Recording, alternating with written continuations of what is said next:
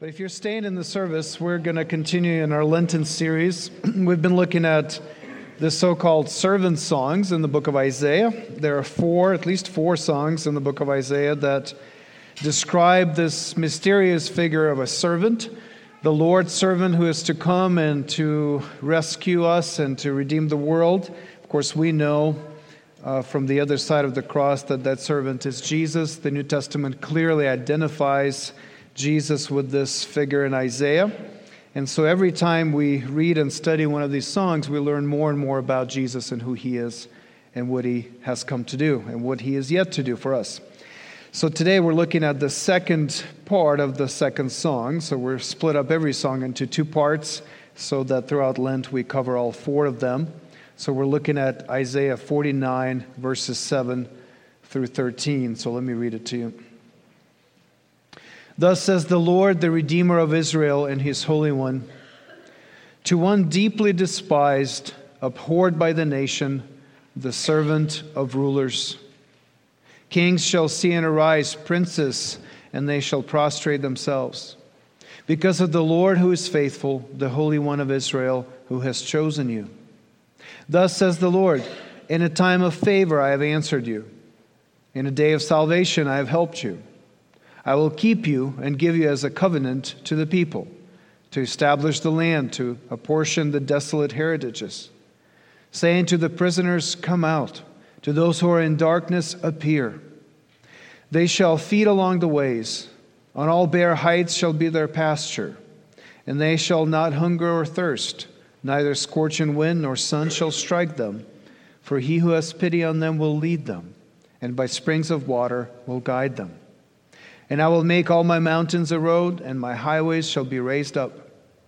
Behold, these shall come from afar, and behold, these from the north and from the west, and these from the land of Syene. Sing for joy, O heavens, and exult, O earth. Break forth, O mountains, into singing, for the Lord has comforted his people, and will have compassion on his afflicted. This is God's word. So I'd like to divide our text into three parts. Verse 7, the first verse here in our passage, we will see an exalted servant. Secondly, in verses 8 through 12, the majority of our passage, we'll see a gathered church. And then finally, thirdly, in verse 13, we will see a jubilant world.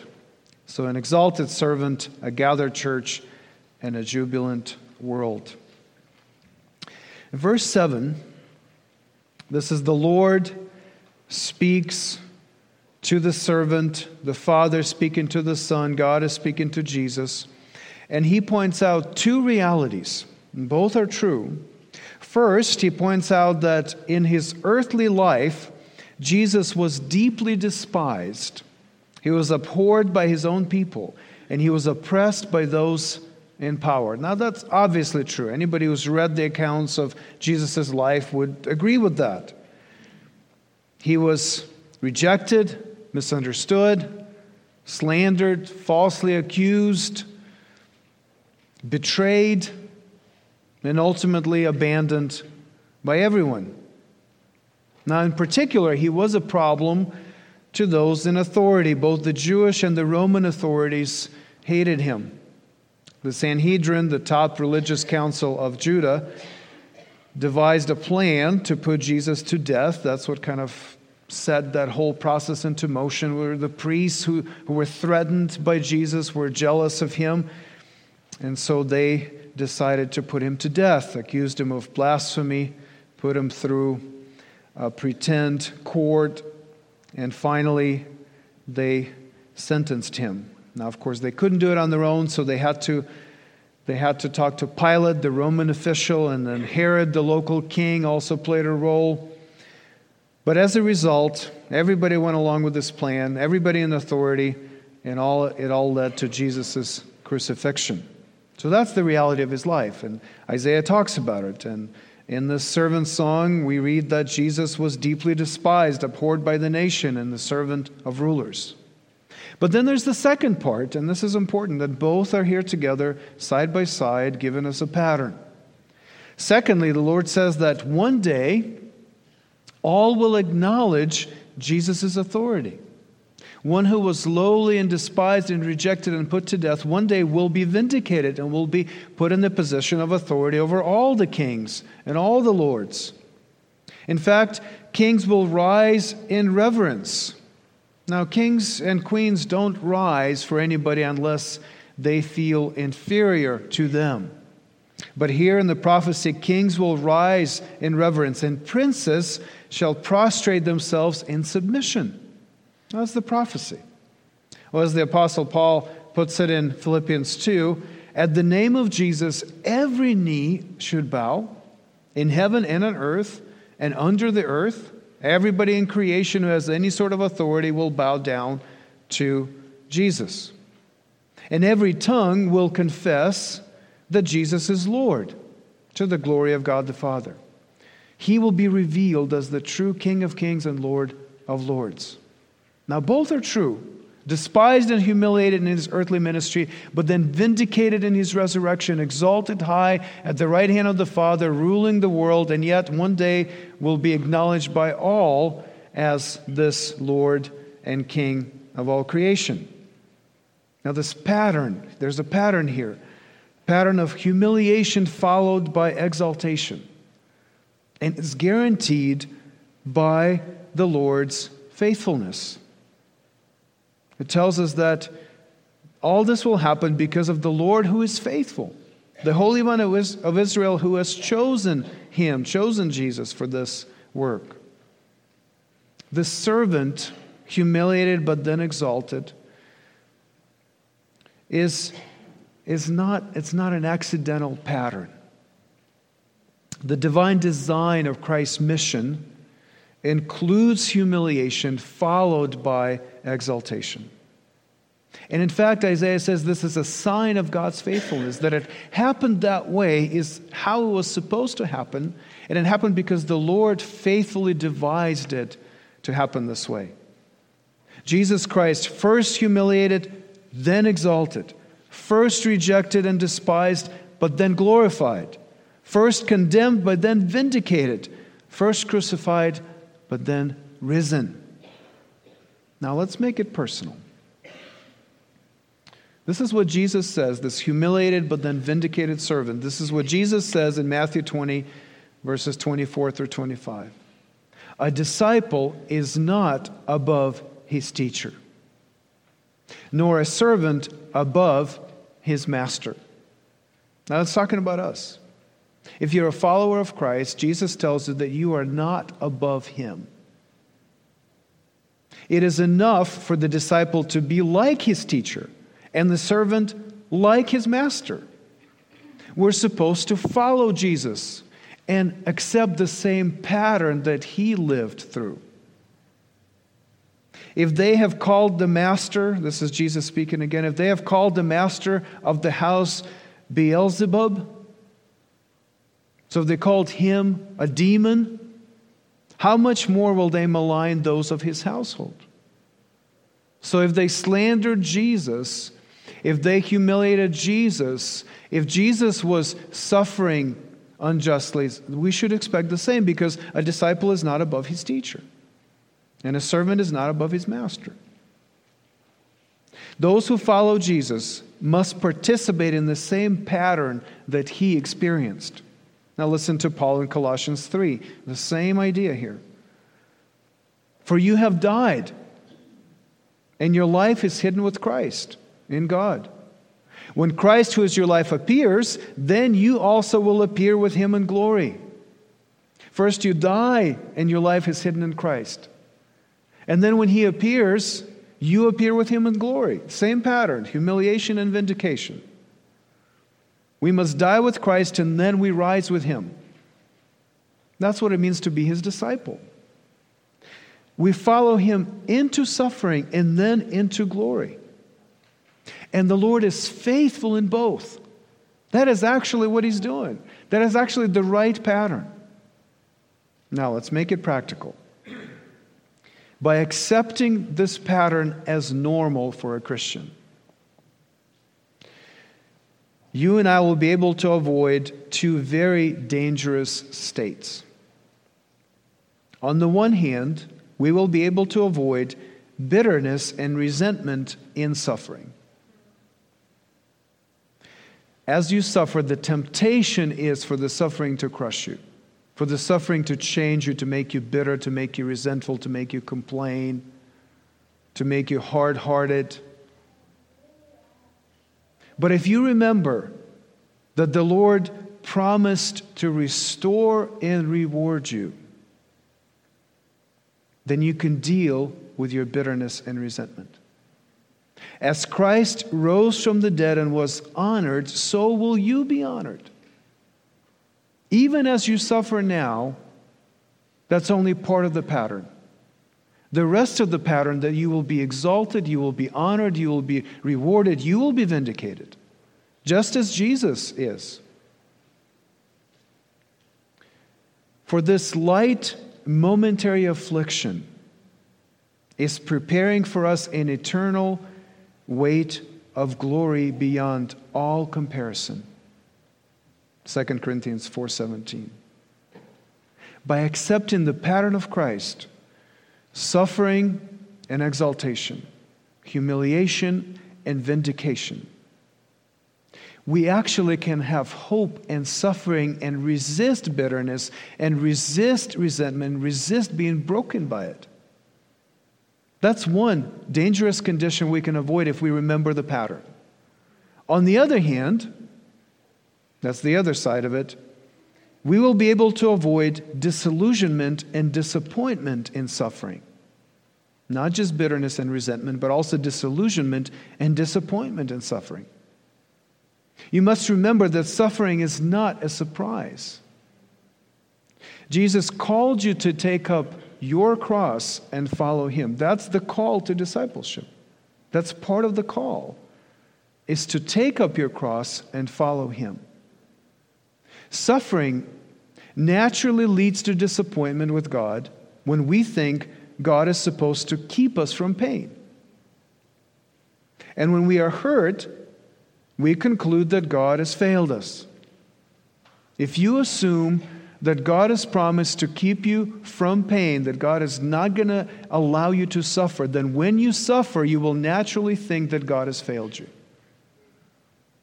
But if you accept the pattern of Christ, whom you are called to follow, whom you are called to imitate, whom you are called to become like, if you accept the pattern of Christ, you begin to see that your suffering is part of God's faithfulness and not His failure.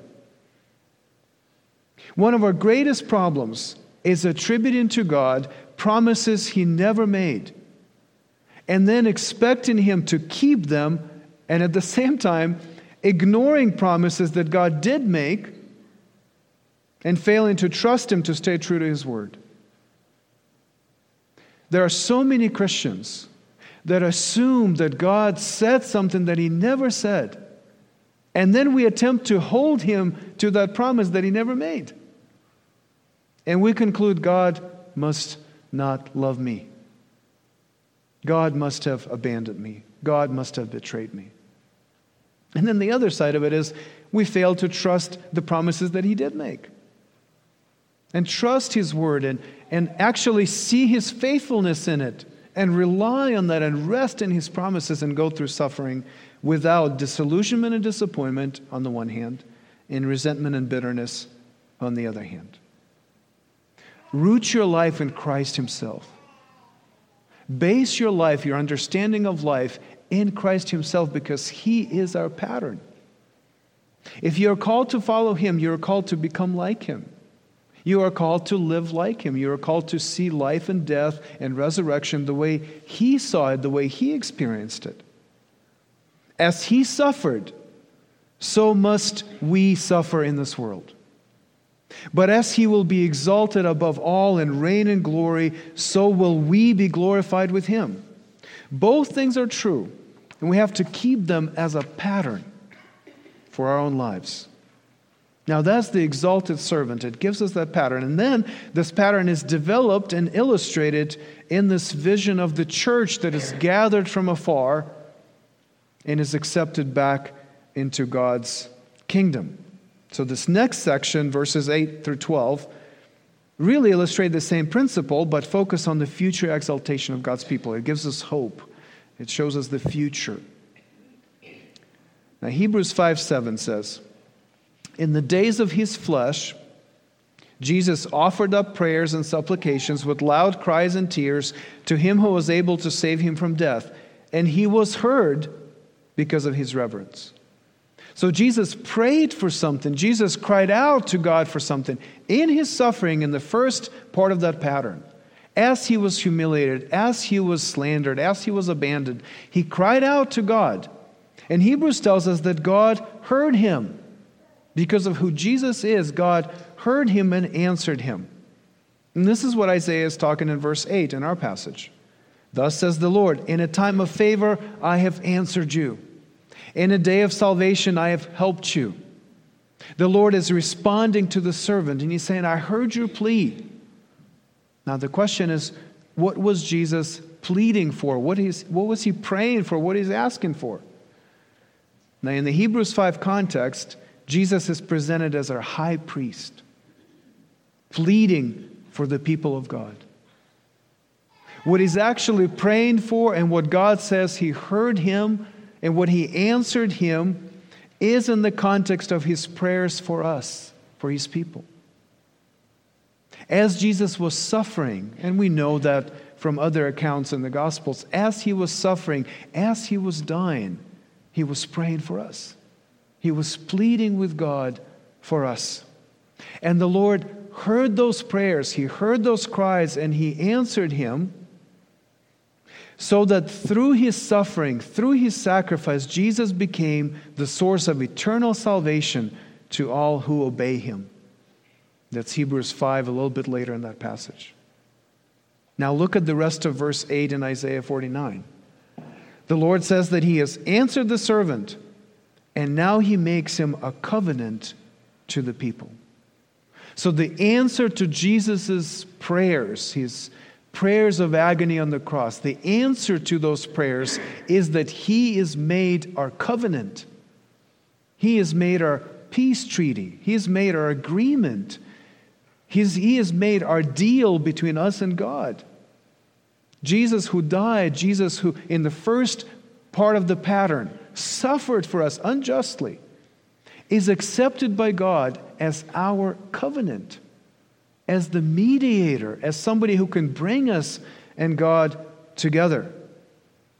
So as we follow Christ and participate in this pattern of suffering and exaltation, we share in all the benefits of that suffering and that exaltation. In other words, verse 8 tells us that the point of the servant's death and resurrection is to restore us back to God, is to reunite us, reconcile us, bring us back into a relationship with God. And Jesus, in his very person, the crucified and risen Jesus, in who he is, with both sides of that pattern, has become our covenant. So that our connection to him, our union with him, our attachment to him by faith, actually reconciles us with God and restores us to the position of acceptance and blessing with God. And this is how Matthew Henry put it. All the duty of the covenant is summed up in our being his. And all the privilege and happiness of the covenant are summed up in his being ours. So he takes what's ours. And so when he suffers for us, unjustly, but for us. And then when he is exalted, he pulls us up and he takes us all the way to God. And because he is the beloved of God, we become his beloved.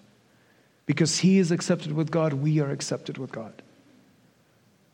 And then Isaiah gives us these two wonderful metaphors to help us understand what we gain through this covenant in Christ. What it looks like, what it feels like for us to be, through Christ, connected to God again. Now, the first metaphor is the year of Jubilee. the year of Jubilee? I have to explain that. When Isaiah uses a phrase like, in a time of favor, in verse 8, this is specific language that is reminiscent, for every Israelite, reminiscent of this idea of a 50th year of Jubilee. You remember, Israel lived on this sabbatical cycle, right? Every seventh day is a Sabbath. Every seventh year is a sabbatical year where the land rests, where people are blessed. God provides for them. They rest in His promises. Now, the cycle continues until it hits the 50th year, which is sort of the Sabbath of all Sabbaths, right? You've gone through all these cycles, and you get to the 49th year is your seventh Sabbath, and then the 50th year is this great celebration, great year-long celebration of God's provision in the land. And this is what God commanded His people to do in Leviticus 25, verse 10. And you shall consecrate the 50th year. Set it aside. Now, what is supposed to happen during this year? And proclaim liberty throughout the land to all its inhabitants. It shall be a jubilee for you, when each of you shall return to his property, and each of you shall return to his clan. So every 50th year, all Israelites were forgiven their debts. Those who were slaves, who had become slaves or servants because of their poverty or indebtedness, were now released in that year. And those who had sold or lost their land were now restored to their inheritance. This is an amazing idea that actually can work in society, by the way. And it was supposed to work in Israel, except they didn't do it. But the idea is that every 50th year there is a restoration. There's a release of captives. All the debts are forgiven. And the land, this tribal land, right, that's given, every clan, every tribe had their own piece of land. And you couldn't lose it. Now you can give it up for maybe up to 49 years, but that 50th year, it was going to be restored back to your family. Now it tells you about how God sees His people, right? God builds in these provisions so we wouldn't lose His gifts, so we wouldn't really stray and leave Him, so we wouldn't get so bogged down in debt and poverty that we wouldn't be able to recover. That's the year of Jubilee.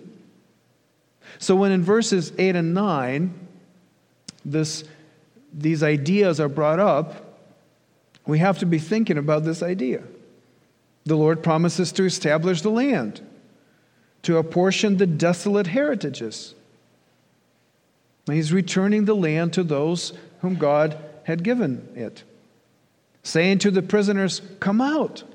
So if you were in prison, you were released. If you were indebted, you were released your debt. To those who are in darkness, appear. Come out of the darkness into the light. This is a wonderful metaphor, this year of Jubilee where everything is forgiven, everything is restored, everybody recovers, everybody returns to their inheritance.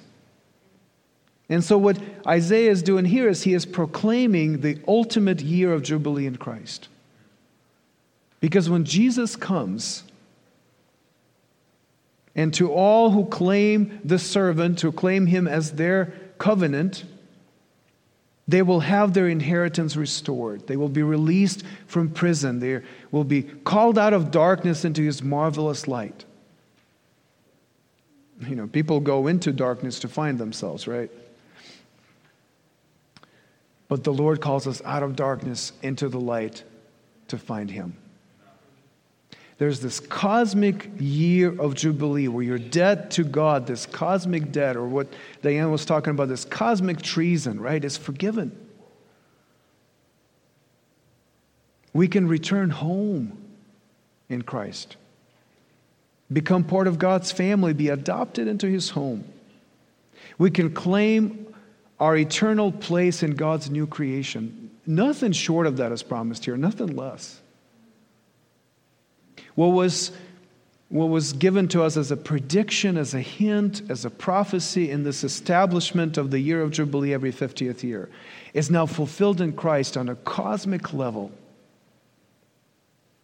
The Apostle Paul quotes Isaiah 49:8 in 2 Corinthians 6, 1 and 2. Now it tells you how the church reads Isaiah, right? It tells you what the Apostle Paul does with Isaiah, because he's looking at these passages and immediately he thinks of Christ. Immediately. And he's making all these connections to us today, to take these promises from Isaiah and use them for us today. So Paul quotes Isaiah 49:8 in 2 Corinthians 6, 1 and 2. And he says, working together with him. Now he's talking about Christ. He just talked about Christ, who for our sake was made sin, so we in him might become the righteousness of God. That's the previous verse in chapter 5. So working with him, with this servant who came to suffer for us so we can be exalted in him, the same pattern, working together with him, Paul says, then we appeal to you not to receive the grace of God in vain.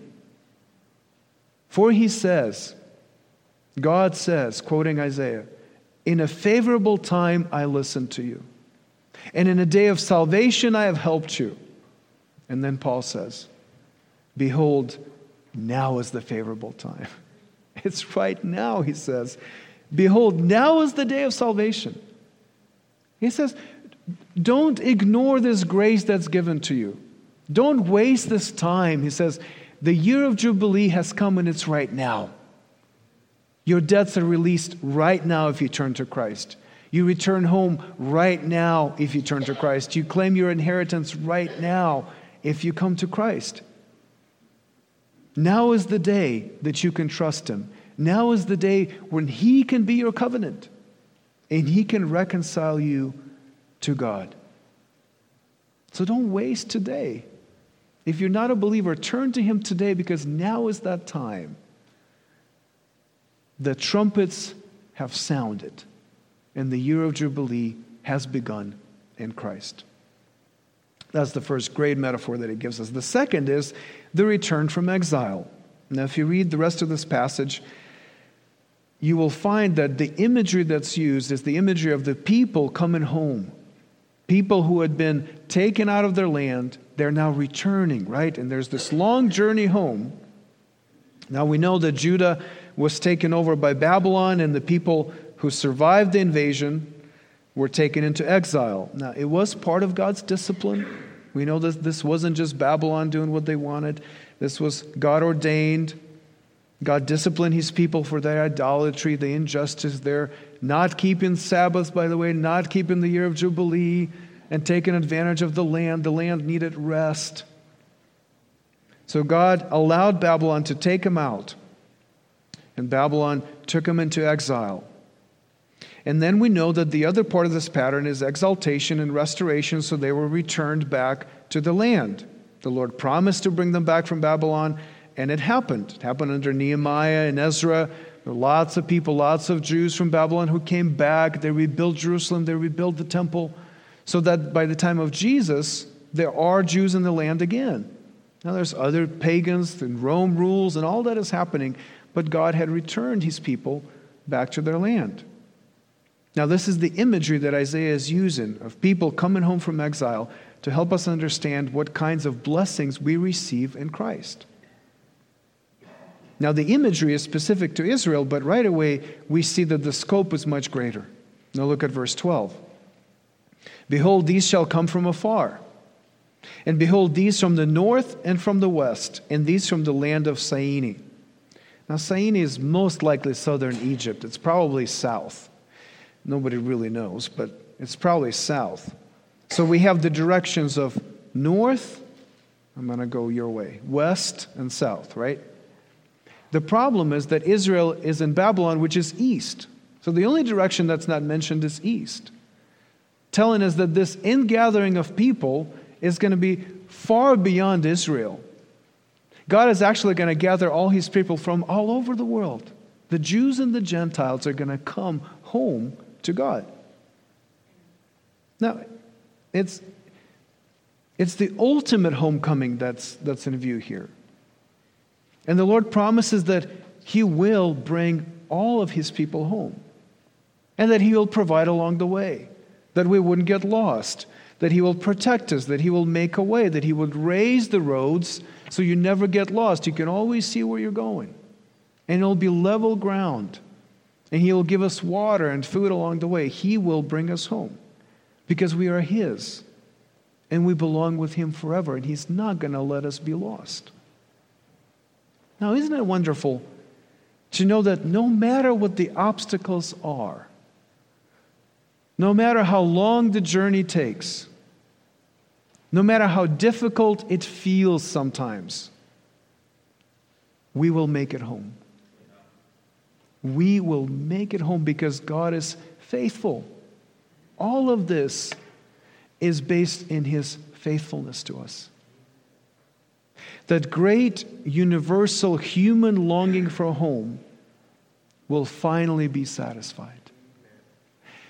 Now, I was thinking this week, and I was thinking, man, how many stories are written about somebody just trying to make their way home, right? I mean, so much of human literature is about that.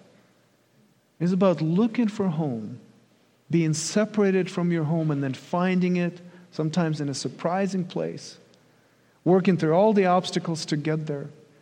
Now, the reason we write those stories and sing those songs is because there's something in our heart that tells us this isn't home, we belong somewhere else, and we must get there to be whole. And that drives us. So C.S. Lewis famously describes it this way: our lifelong nostalgia, our longing to be reunited with something in the universe from which we now feel cut off, to be on the inside of some door which we have always seen from the outside. He says all of this is no mere neurotic fancy, but the truest index of our real situation. And to be at last summoned inside would be both glory and honor beyond all our merits, and also the healing of that old ache. This is Lewis putting in beautiful words what we all feel, that something isn't right. I am not at home here. I can't rest here. I'm not content. It must be somewhere else.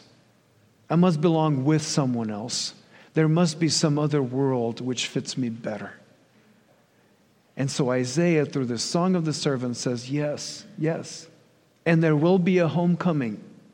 And if you are in Christ, and if the servant is your covenant, He will bring you home.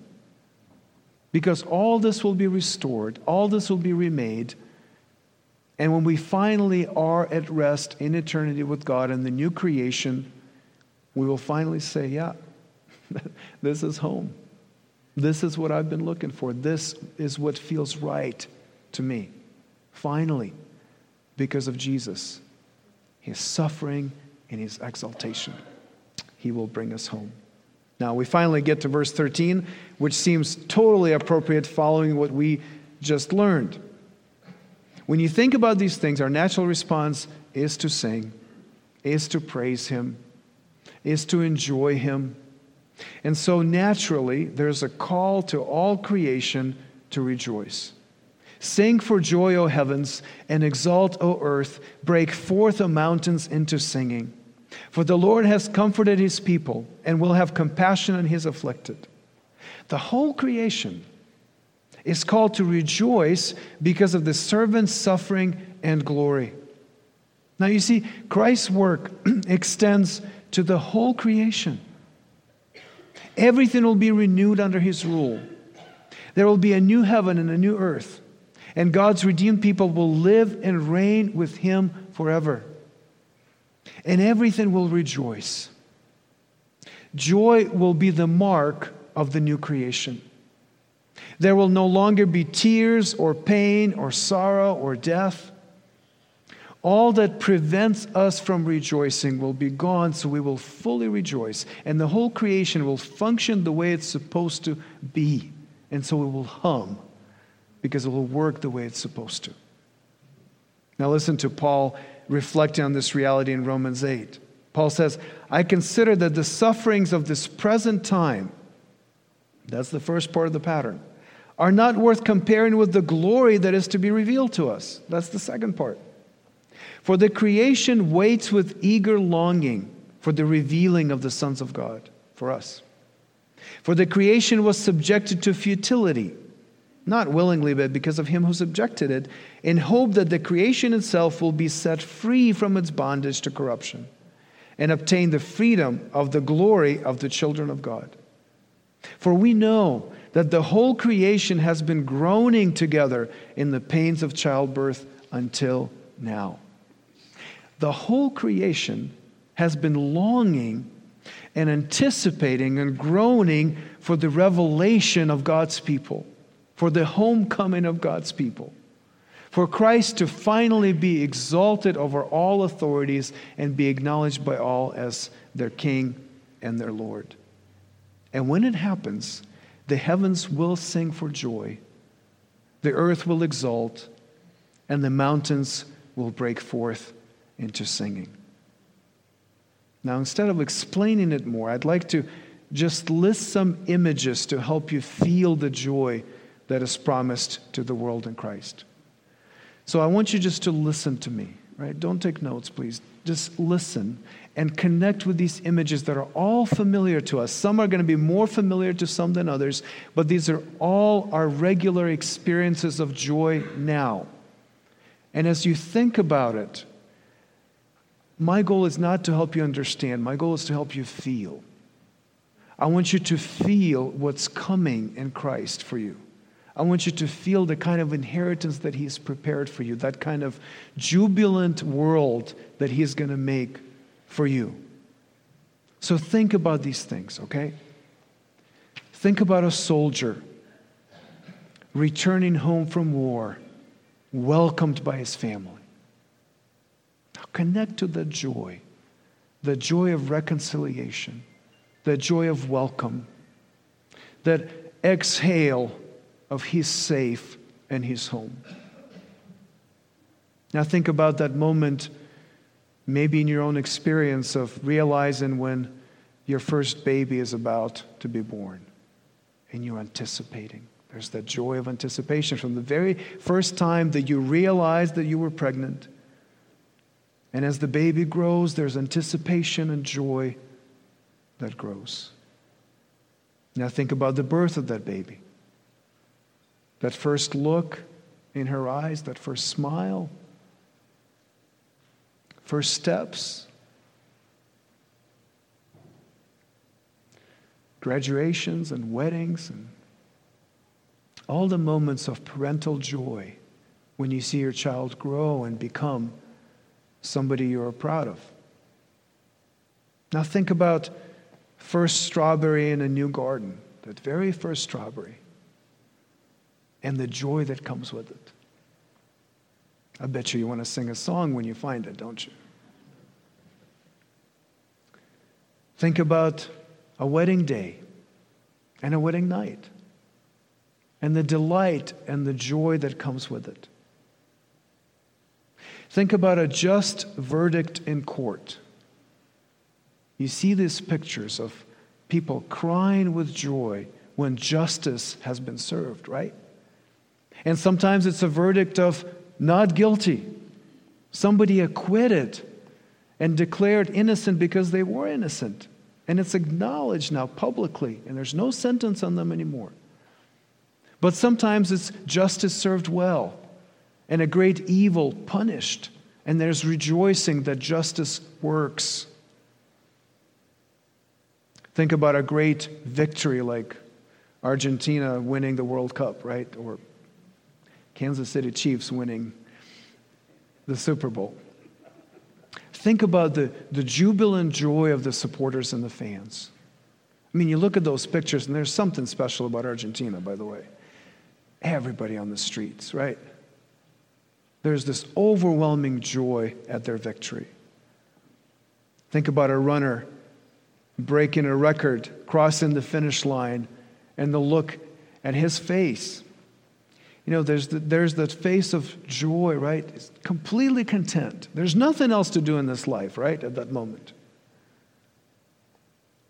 Think about hugging a friend whom you haven't seen for many years, and you are finally reconnecting with them, and they are well, and they still love you and you still love them. Now connect to that. Connect to that touch that gives you joy. Think about a proclamation, maybe a proclamation of independence of a country, and the joy that comes with that resolution of a years-long, decades-long, centuries-long slavery and oppression, and finally the country is free. Or think about a proclamation that frees a whole class of people from slavery, like happened in this country, and the jubilant joy that comes with it. Think about quenching of thirst after a long journey where you had no water. If you go hiking and you run out of water, and then you get to your car and you can have that first drink of water. Think about that experience. That's the joy that is promised to us. Thinking about seeing a hummingbird for the first time. Not for the first time this year, but for the first time ever. I mean, what an amazing creature. It makes you feel different about the world. Think about the first time you tasted Indian food. I mean, what an experience. What a joyful thing. You didn't even know those flavors existed in this world, right? Think about a farming community that is receiving rain after a long drought. And everybody's out and they let rain fall on them because they're welcoming that grace. And now the food will grow and life will be here once again. Think about a doctor calling you into his office and saying, "You are now cancer-free." The treatment worked. There's not a cell in your body that isn't wrong and somehow. It's right. It's happened. You're fine. I mean, these are the experiences now they're hints and glimpses, right? Because they don't last, and there's so many other things you can think of that right away dispute that joy. But this is the kind of stuff that the Lord promises for us to have forever. Because when He comes and He remakes this world, right? He's not going to leave you without those experiences. He'll just give you more of them, and He'll give you the consistency, in fact, the eternity of them, and many, many, many more. Because there will be no sorrow, no death, no regrets, no suffering, no pain. All of that is gone, and all you have is this kind of joy, this kind of wonder, this kind of jubilant world. So imagine that. We can imagine it. We can go based on those experiences and we can imagine it. And as we do, remember, this is your inheritance. This belongs to you by right if you are in Christ. He is your covenant. He earned it for you, and He is happy to share it with you. And when we get there, we will sing. We know we will sing, but the whole creation will sing in jubilant joy of Christ's new work.